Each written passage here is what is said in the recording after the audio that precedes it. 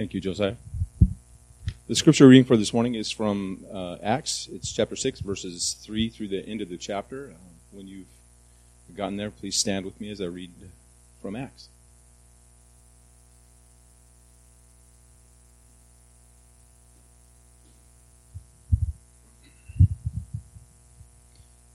Therefore, brethren, select from among you 7 men of good reputation, full of the Spirit and of wisdom, whom we may put in charge of this task. But we will devote ourselves to prayer and to the ministry of the word. The statement found approval with the whole congregation, and they chose Stephen, a man full of faith and of the Holy Spirit, and Philip, Prochorus, Nicanor, Timon, Parmenas, and Nicholas, a proselyte from Antioch.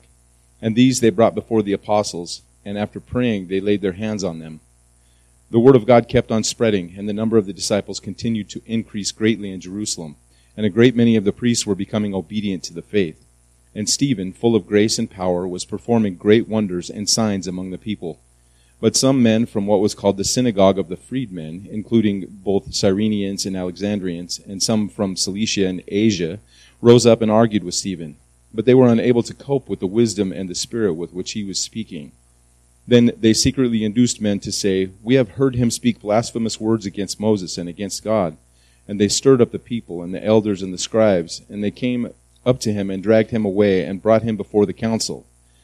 They put forward false witnesses who said, "This man incessantly speaks against this holy place and the law. For we have heard him say that this Nazarene, Jesus, will destroy this place and alter the customs which Moses handed down to us." After fixing their gaze on him, all who were sitting in the council saw his face like the face of an angel.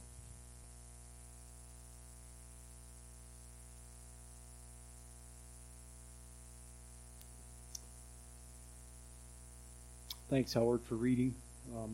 Thanks, Ron, for leading us in worship. "Be Thou My Vision" is one of my all-time favorite hymns. I can hardly sing. When we get to the phrase, "High King of Heaven," I can hardly get the words out because I just think about what it's going to be like when all believers are in heaven praising the Lord. I can't hardly get the words out. Anyhow, hopefully in heaven I'll be singing along with you guys, but what a day that's going to be when everyone is praising the God who is worthy to be praised. Hey, a note for those in Sunday school next Sunday, as Patrick's taking us through the book of Colossians. Thankful for that as well, Patrick. Colossians chapter 2, verses 1 through 10 is where we're going to be next Sunday morning in Sunday school. Colossians 2, 1 through 10. You would want to be aware of that. Also, I just want to say how thankful I am for the team coming. Cindy and Howard and I got a chance to spend a little bit of time with them on Thursday. Did a little Q&A with Howard. That was kind of fun. And I know Judy got to spend some time with them on Friday. At least the mission did. And it was a blessing, I'm sure, for them to be there and all of that. So we're just thankful for that team. Acts 6, 3 through 15. Those verses Howard read for us is where we're going to be.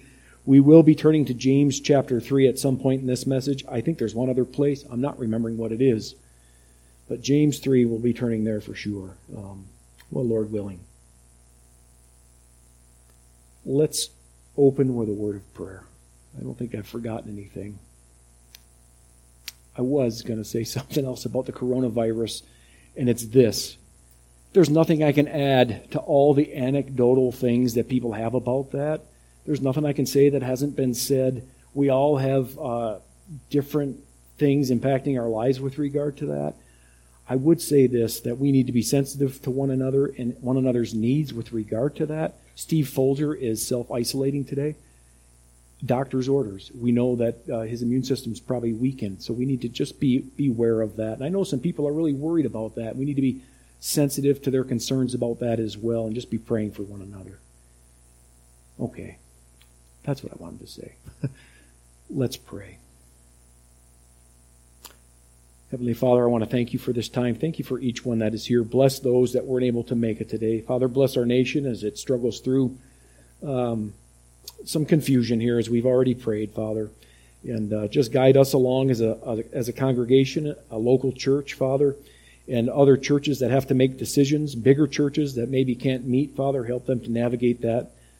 as well, Father, and help us to be wise in how we navigate things and how we interact with one another, and help us to shine brightly for Christ right in the middle of all of this. I ask this for His glory, Father. I pray, too, that You'd bless our time in Your Word, keep me from saying anything I shouldn't say. May You be pleased with what's proclaimed and our response to it. In Jesus' name, for His glory, amen. The title of this message is The Witness of One. I hope I get to why I've titled it that way, and I hope you just see why. The Witness of One. The witness of one individual, Stephen, and he's witnessing to the one, Jesus, right? He's witnessing to the one. I wanted to start by saying this. We worship a living God. We worship a living God, and we have a living Savior.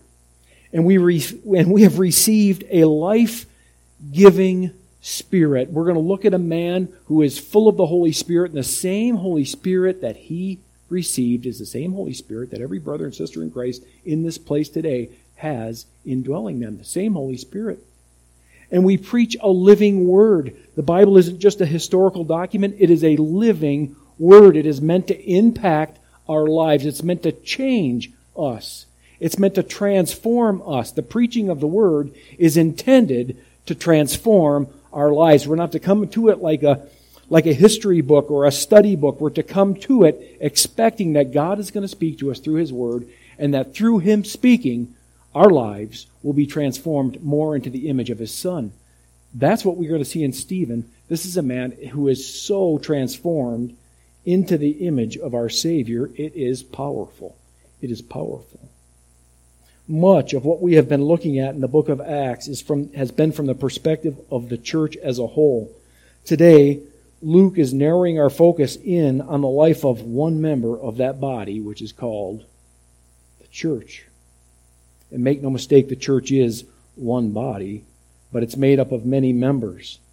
And we've been seeing the presence of God as we've been going through this book of Acts, and if you were to read it yourself, you'd see that the presence of God is evident in the early church. The presence of God is just evident in the early church. Christ is making Himself known through the testimony of the church. In fact, Luke opens up the book of Acts with this: in my former treatise, or in my former work, O Theophilus, I began to tell you of all that Jesus began to do and to teach.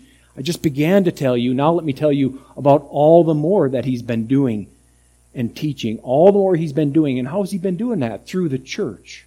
Through this one body called the church. And then we get to Acts 1:8, and Jesus there says to His disciples, and Luke records it for us, but you will receive power when the Holy Spirit has come upon you, and you shall be my witnesses both in Jerusalem and all Judea and Samaria and even to the remotest part of the earth. And then we move to the upper room, and there they are, about 120 disciples gathered there. And then from the upper room we go to the day of Pentecost with this outpouring of the Holy Spirit, and thousands are added to the number, and then thousands more. And the church is just multiplying in number. And the church is of one mind and of one heart and of one soul, and there's this sweetness to it. And we just see this progress of the church that Luke has been recording for us. And all of this has been taking place in and around Jerusalem. Tightly in and around Jerusalem. All of this has been taking place there, but that is about to change. And all this has been taking place with Peter and John primarily, and the other apostles at the epicenter of all those events. They're at the epicenter of all those events. But now Luke is focusing his reader's attention on this man, Stephen, because the focus is going to move out of Jerusalem and into Judea and Samaria, right? And it is Stephen and his death that is going to be the catalyst for that expansion. It's Stephen and his death that is going to be the catalyst for that to happen.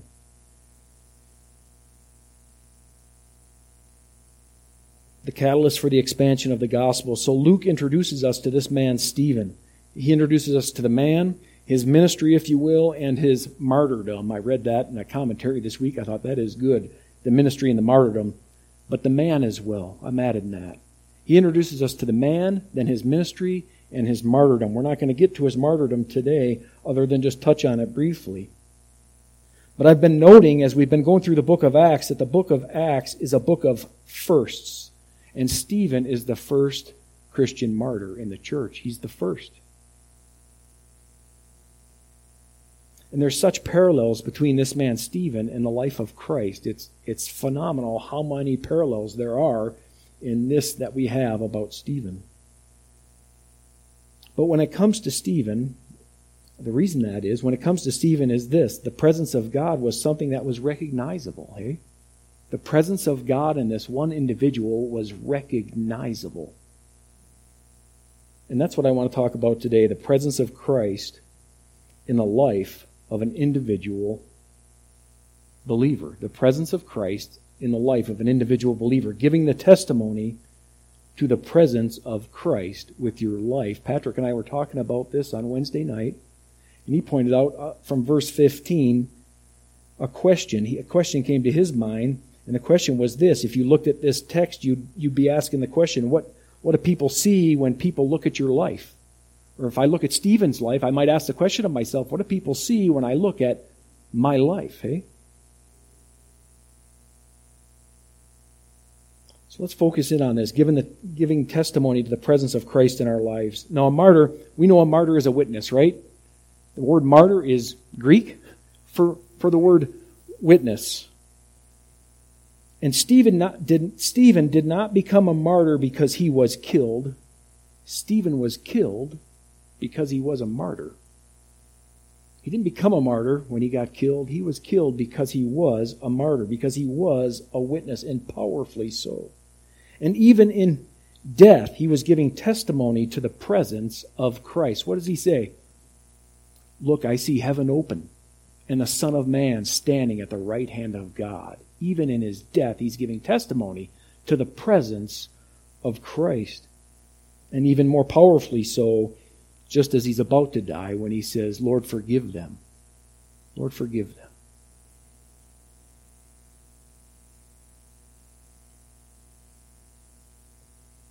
We're not given much about the early life. We're not given anything about the early life of Stephen or how he came to faith. We're not given any of that. What we're given is these verses that Howard has read for us. 3 through 15 and then chapter 7 of the book of Acts. That's what we know about Stephen. And Paul mentions him later on in the book of Acts about the fact that he was there when Stephen was stoned.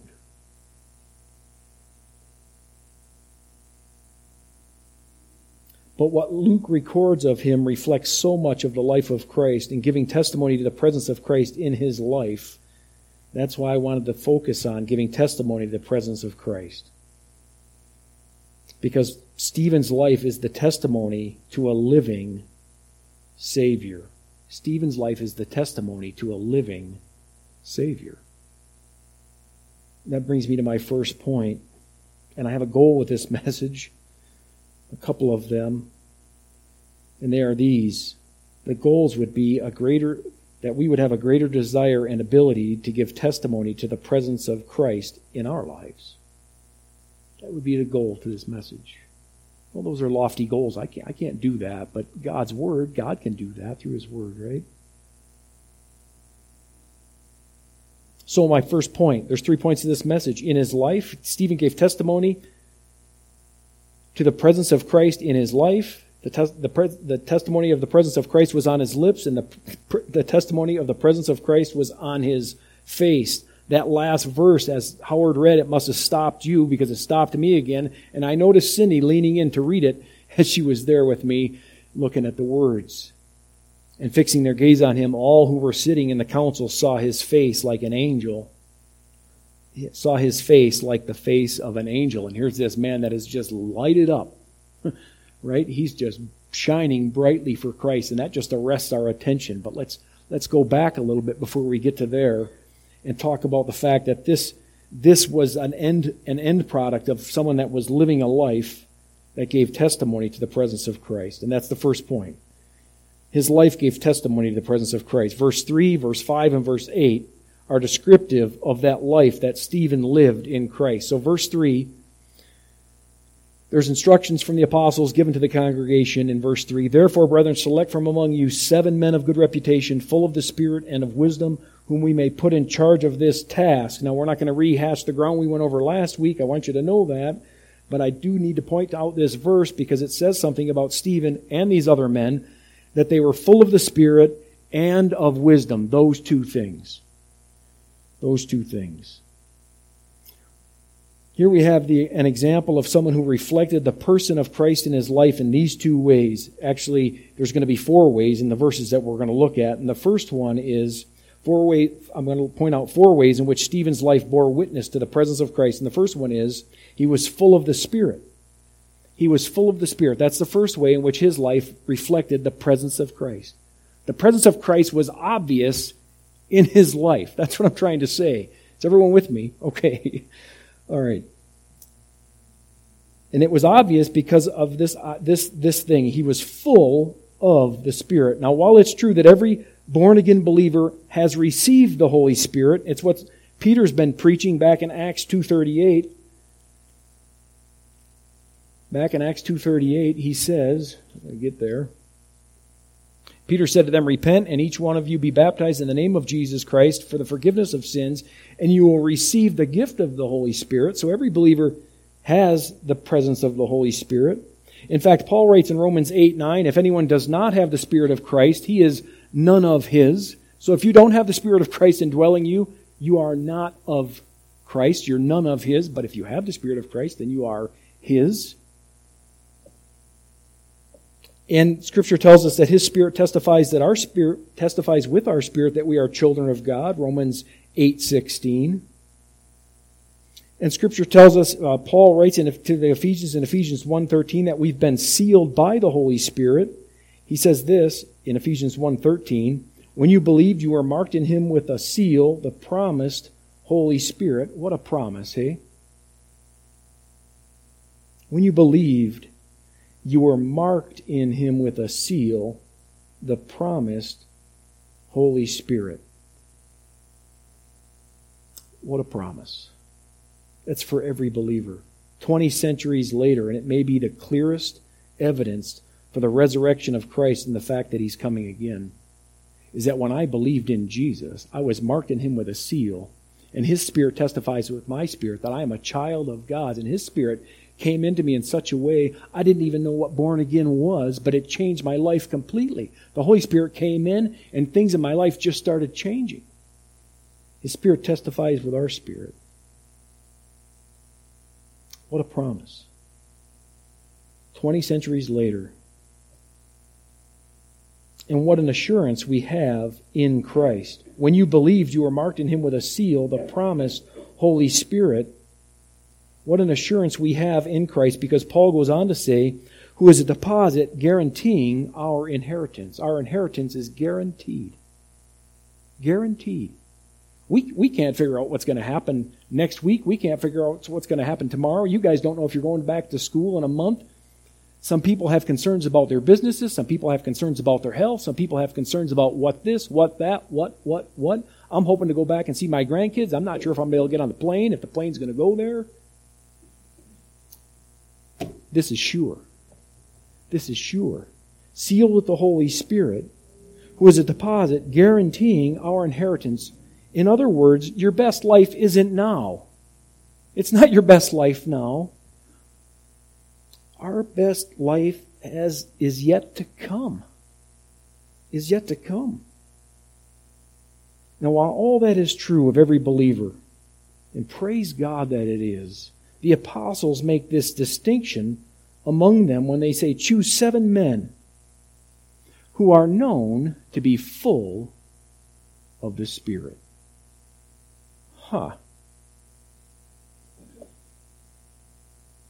Men who are known to be, or had a recognizable quality, if that's a word I can use there, of being full of the Spirit. Now, what do these men have that would distinguish them from the thousands of other believers that they might have picked from? Because all those other believers had this Holy Spirit.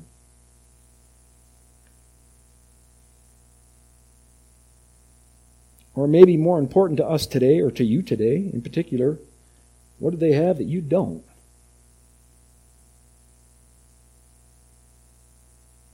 And in one way I could answer that, nothing. Again, the same Holy Spirit in them is in every believer. So it's not a question of what they had, but it's a question of who had them. That's the question. It's not a question of what they had or didn't have or what you have and they had and you don't have. It's a question of who had them. The people they're going to pick, the men they're going to pick, are a picture of someone who is consistently controlled by the Spirit. This is the witness of Christ in the life of an individual believer to the church. The church can recognize the presence of Christ in a particular way in these 7 guys. There's no mistake in it. They can recognize the presence of Christ in them. There's many ways to say it, but these men are men who are known for letting the Holy Spirit have His way. I heard Erwin Lutzer giving a message on this. I'm not going to preach that message, and it was on another text, but he talked about having the Holy Spirit, letting the Holy Spirit have His way, and I thought, he's got me right away with the thought, letting the Holy Spirit have His way, because we don't always do that, do we? Sometimes we grieve the Holy Spirit.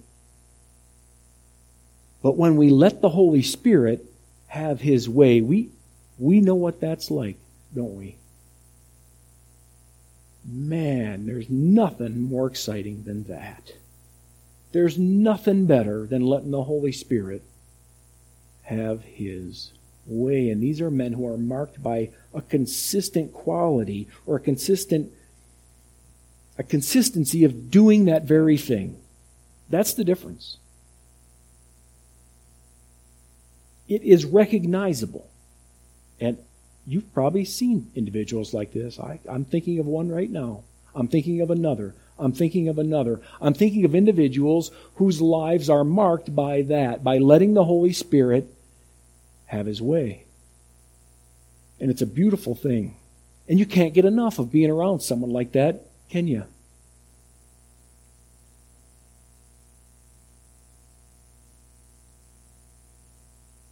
It's the witness of Christ in the life of an individual. The testimony of Christ. The testimony of the presence of Christ in the life of an individual. Ephesians 5:18, Paul says, "Do not get drunk on wine, wherein is excess, but be filled with the Spirit." Seems that not only is this the possibility for every believer in this room, always, seems to me it's almost a command to be filled with the Spirit. This is something we're to do.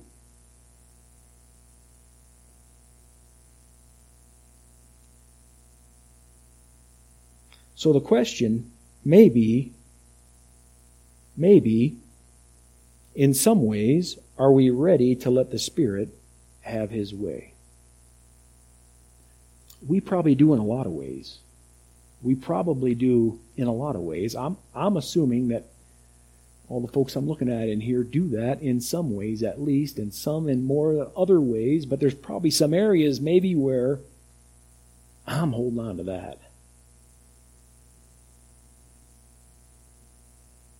So the first way in which Stephen gives testimony to the presence of Christ in his life is he's full of the Holy Spirit. This is testimony to the presence of Christ in this man's life.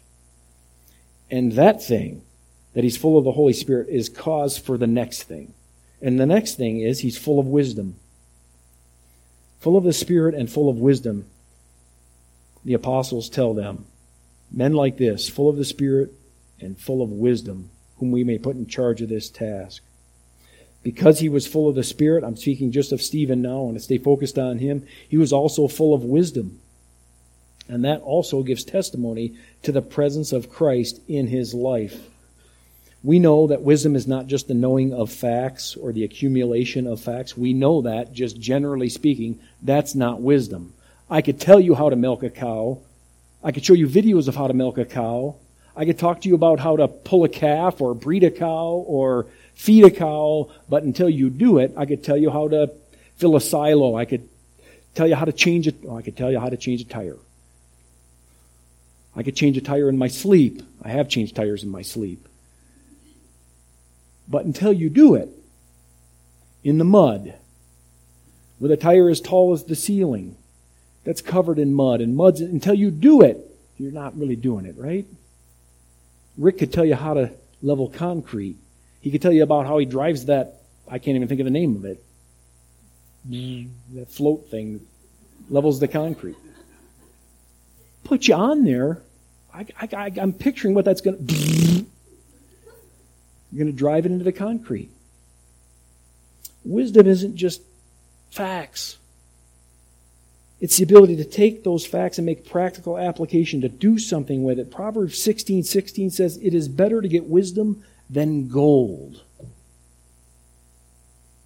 It's the best. It's better. Pastor Robert gave a message on wisdom about a year or so ago. I thought, I wish I could have took time to listen to that. It was fantastic. It's better to get wisdom than gold. Wisdom is so good. James 1:5 says, "If any of you lacks wisdom, let him ask God." And he goes on to say, God doesn't show favoritism. He gives generously. That's my words. That's a paraphrase. I didn't put the whole verse down in front of me here. He doesn't give us a hard time about that. If we ask for wisdom, He wants to give it. And the Bible makes a distinction between godly wisdom and worldly wisdom. In 1 Corinthians 3:19, "For the wisdom of this world is foolishness before God." So there's worldly wisdom and godly wisdom. So there's got to be some discernment there. And it's godly wisdom that Stephen has. It's godly wisdom that he is full of. This would be wisdom from above. Godly wisdom is wisdom that sees life from God's perspective and acts in a way that pleases God. That's godly wisdom, that sees life from God's perspective.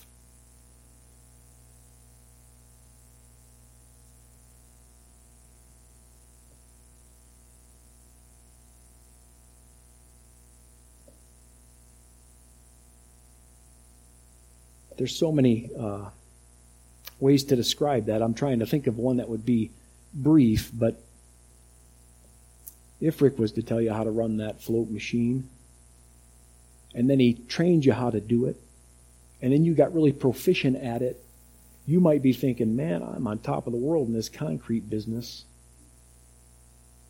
But you'd only have this little tiny part of that business understood. There's a whole big ball of wax out there that you haven't even begun to fathom yet.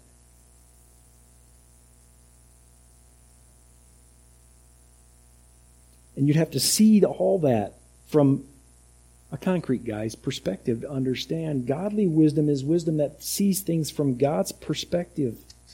And that takes transformation. It takes some time. We don't get it all in one chunk.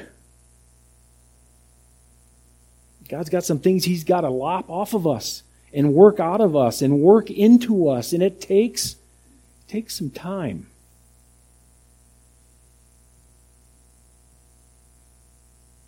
He's got to prune us. And it's painful. Lop. Whoa, Lord, I didn't want that to go.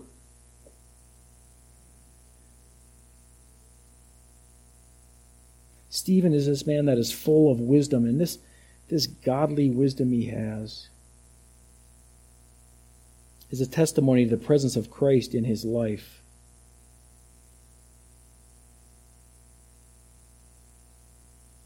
This kind of wisdom is not a picture of a wise old owl or a sage sitting waiting to answer questions. It's not that. James links this kind of wisdom with actions. I said we'd be turning to James. This is the time. James chapter 3. James links this kind of wisdom with actions. After I've read it, you can just stay there a minute. I'm going to touch on this a little bit here.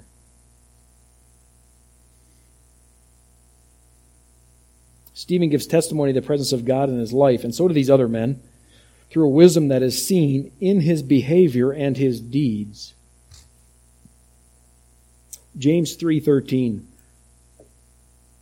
through 17. Who among you is wise and understanding? Am I wise? Have I arrived at that? You might want to ask yourself, or who among us is wise and understanding? Let him show it by his good behavior, his deeds in the gentleness of wisdom.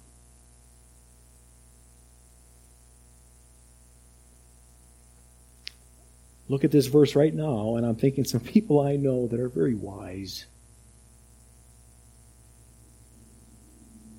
But if you have bitter jealousy and selfish ambition in your heart, here's the contrast. Do not be arrogant and so lie against the truth. In other words, don't fool yourself. If you're thinking you're wise, but this is what's in your heart, it's a heart issue, stop. That's not wisdom from God. That's what he says next. This wisdom is not that which comes down from above, but is earthly, natural, demonic. Wow. Demonic. For where jealousy and selfish ambition exist, there is disorder in every evil thing. But the wisdom from above is first pure, undefiled, peaceable. We're going to see this in Stephen. I mentioned it already. He's getting stoned. Lord, forgive them. Peaceable. This is a peaceable man. Gentle, reasonable. If you get yourself to a place where you're really unreasonable, stop. That's not wisdom from God. If you get in your heart, I'm just going to be unreasonable about this. Full of mercy and good fruits, unwavering and without hypocrisy. That's wisdom from above.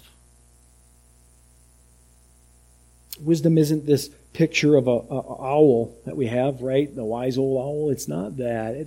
James links it to our behavior.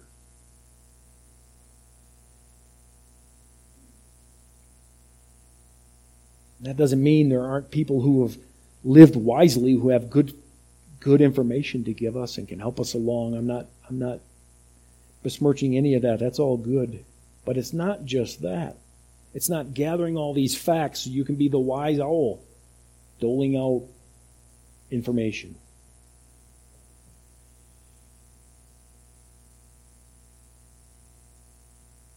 A God-given wisdom that is pure, peaceable, gentle, and reasonable. And so the question came to my mind, whose wisdom is on display in my life? And so I'll ask you, whose wisdom is on display in your life? Because I'm talking about displaying the presence of God in our life. That's the gist of this message. And so it's a valid question to ask with that framework, whose wisdom is on display in my life?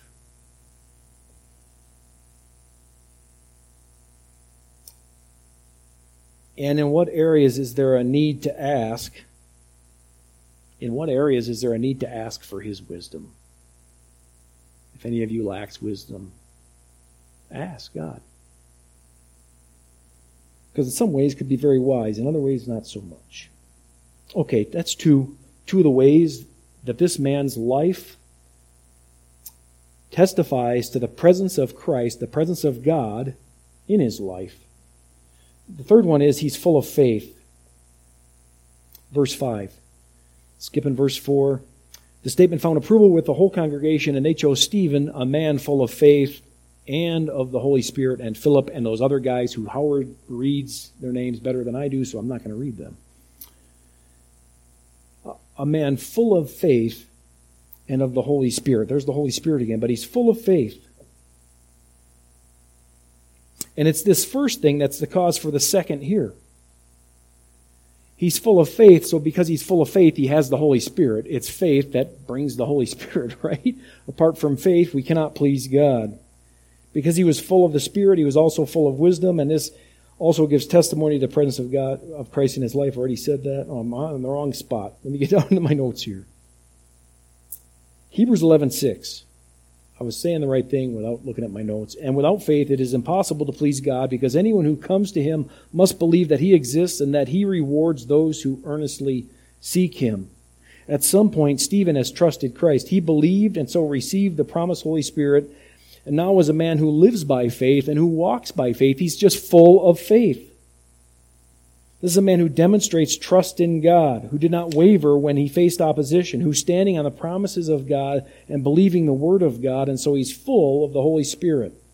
Paul says in 2 Corinthians 5:7, "For we walk by faith and not by sight." In Galatians 2:20, "The life I now live in the body, I live by faith in the Son of God, who loved me and gave himself for me." This is the kind of faith that Stephen has. That's what makes Luke right. This is a man that's full of faith.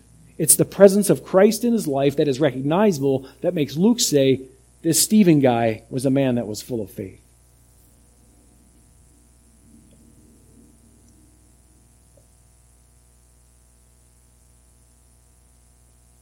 It was a faith in Christ. When it comes to Christianity, there is only one faith that was once for all handed down to the saints. There's one body, one Spirit, one hope, one Lord, one faith, one baptism, one God and Father of all. Yeah, I know you know that, but I think it's important to say it. There's only one faith. There's not 17. There's not 15,000. There's one faith. The same faith Stephen had was in the same object of faith, which is Christ. It's the same faith you have with regard to the object of faith.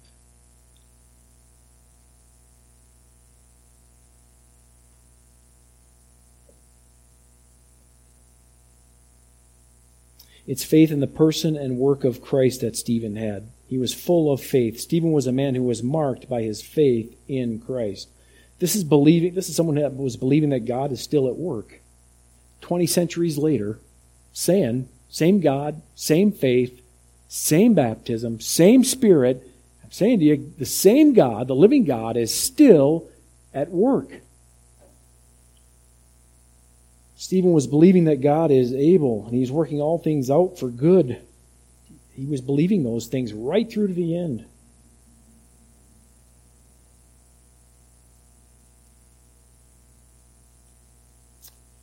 Full of faith and full of the Holy Spirit, that's mentioned again.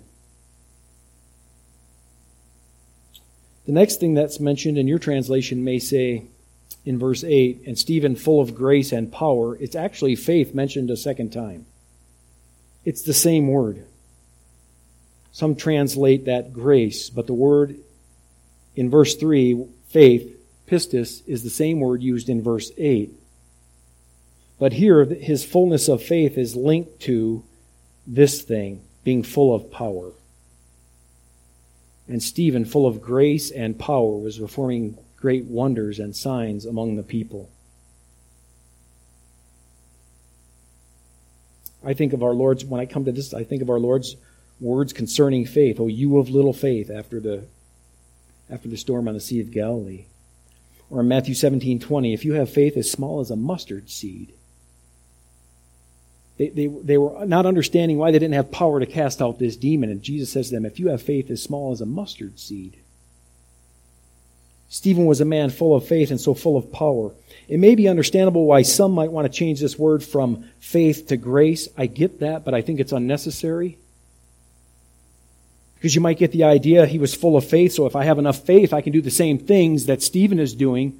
The same power he had, I can have. And because the power there in verse 8 is, and Stephen, full of grace and power, was performing great wonders and signs among the people. I don't think you need to change that word to grace. I think he was full of faith. Because he was full of faith, he was also full of power. And it was a power that God gave him for a specific ministry. We talked about ministry in Sunday school this morning. The apostles asked for 7 men from the congregation, and this man, Stephen, is full of faith. You know, in the book of Acts, I know you do, they asked for 7 men here. In the book, I got to stop looking at these notes. In the book of Acts, there's 7 more men. Later on in chapter 19, there's these 7 sons of Sceva. And these 7 men not full of the Holy Spirit, not full of faith, not full of wisdom. They want the power that Paul has. They see Paul casting out demons and doing these wonderful signs, and they say, wow, we want in on that. That looks exciting. That looks fun. What happens to those guys? They encounter a demon, and they're saying, I adjure you in the name of Jesus whom Paul preaches. And the demon says, Jesus I know, and I know about Paul, but who are you? What happens to those guys? That demon whoops them so bad they have to flee the house they're in without their clothes on. He gives them a pummeling. He beats up on those guys.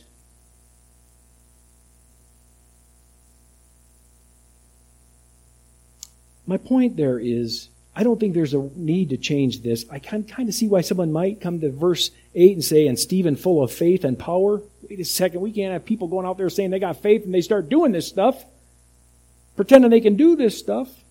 I don't think you need to change it. I think the word is faith. It's the same word. And in Acts 19, we got these 7 guys there, and they were playing around at spiritual things.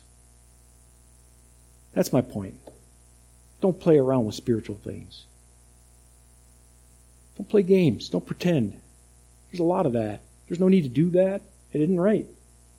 We saw Ananias and Sapphira do that. Playing around. Playing games. Stephen's not playing a game here. God had given him a ministry of signs and wonders. Well, let me get it right here. Performing great wonders and signs among the people.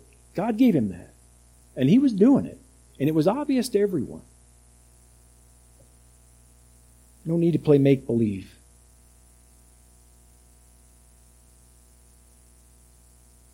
Again, the lesson is don't pretend when it comes to the spiritual.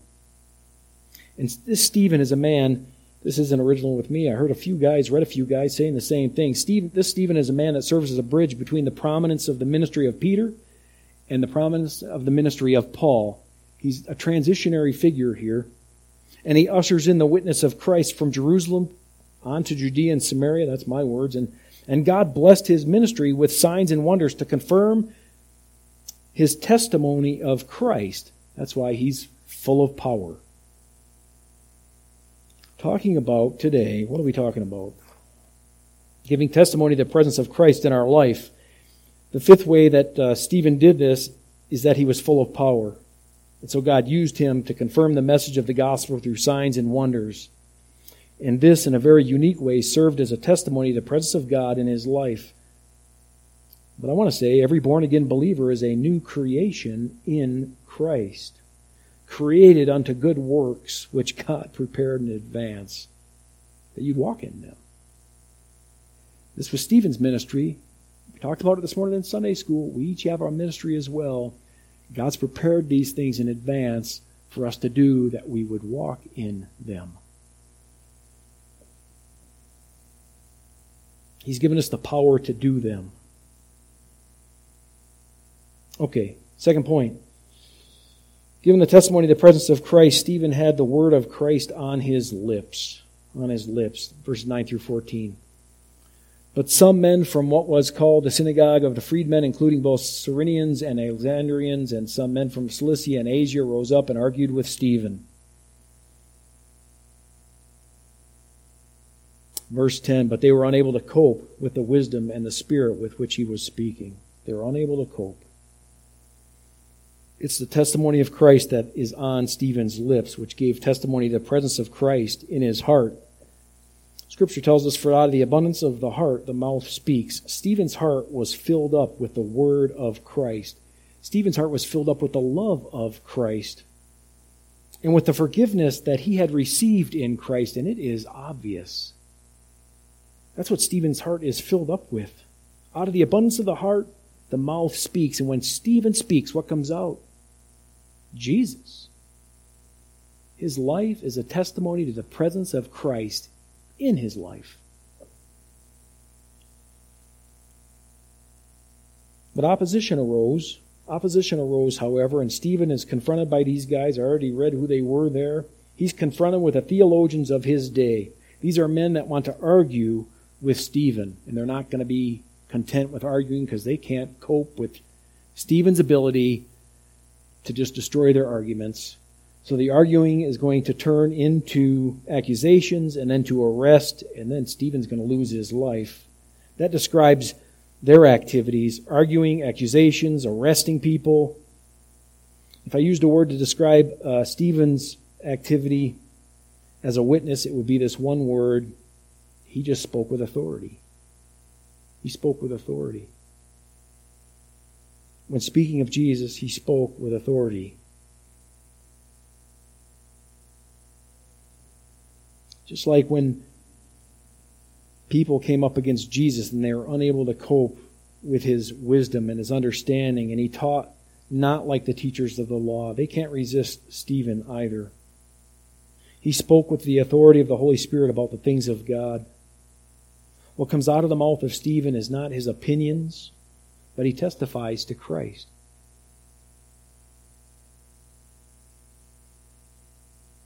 What we're going to see is he doesn't preach himself, but he preaches Jesus Christ as Lord. I see heaven open and the Son of Man standing at the right hand of God.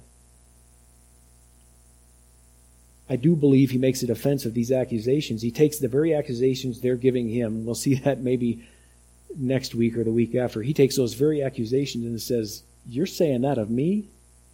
That's you guys. You reject Moses."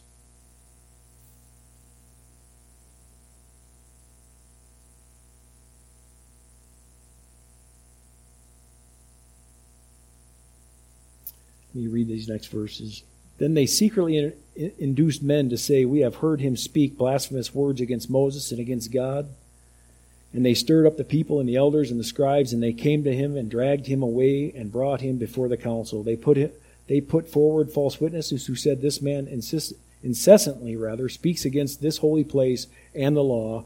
For we have heard him say that this Nazarene Jesus will destroy this place and altar and customs which Moses handed down to us."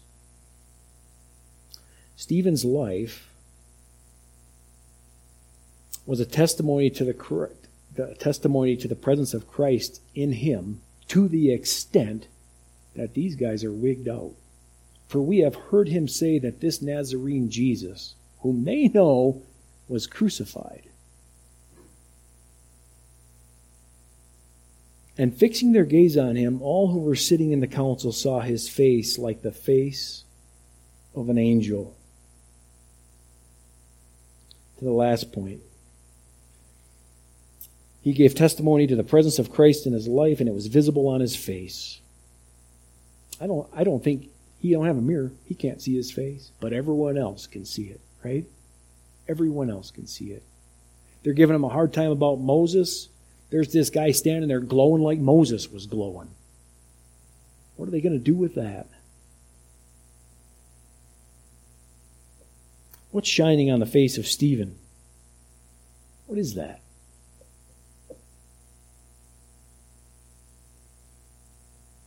You know the answer. What's shining on the face of Stephen is what's flowing out of his heart. The hope of glory, Christ in you. I'll close with this one verse, 2 Corinthians 4:6. For God, who said, "Let light shine out of darkness," has made his light shine in our hearts to give us the light of the knowledge of the glory of God in the face of Christ. The title of this message is The Witness of One. Here's this one man, Stephen, a powerful witness of the one and only Jesus Christ.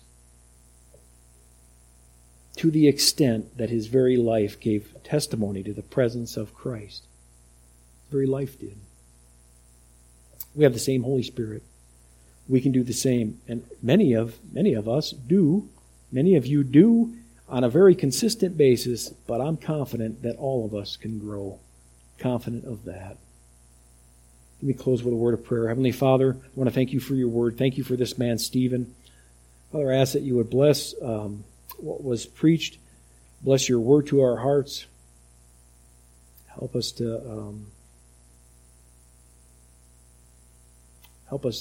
today and this week look more like Jesus. And if the Spirit has to have his way in some way that he hasn't been having his way yet, would you reveal that to us? Lord, thank you that you don't leave us where we're at, and you continue to transform us into the image of your Son. In Jesus' name I pray. Amen.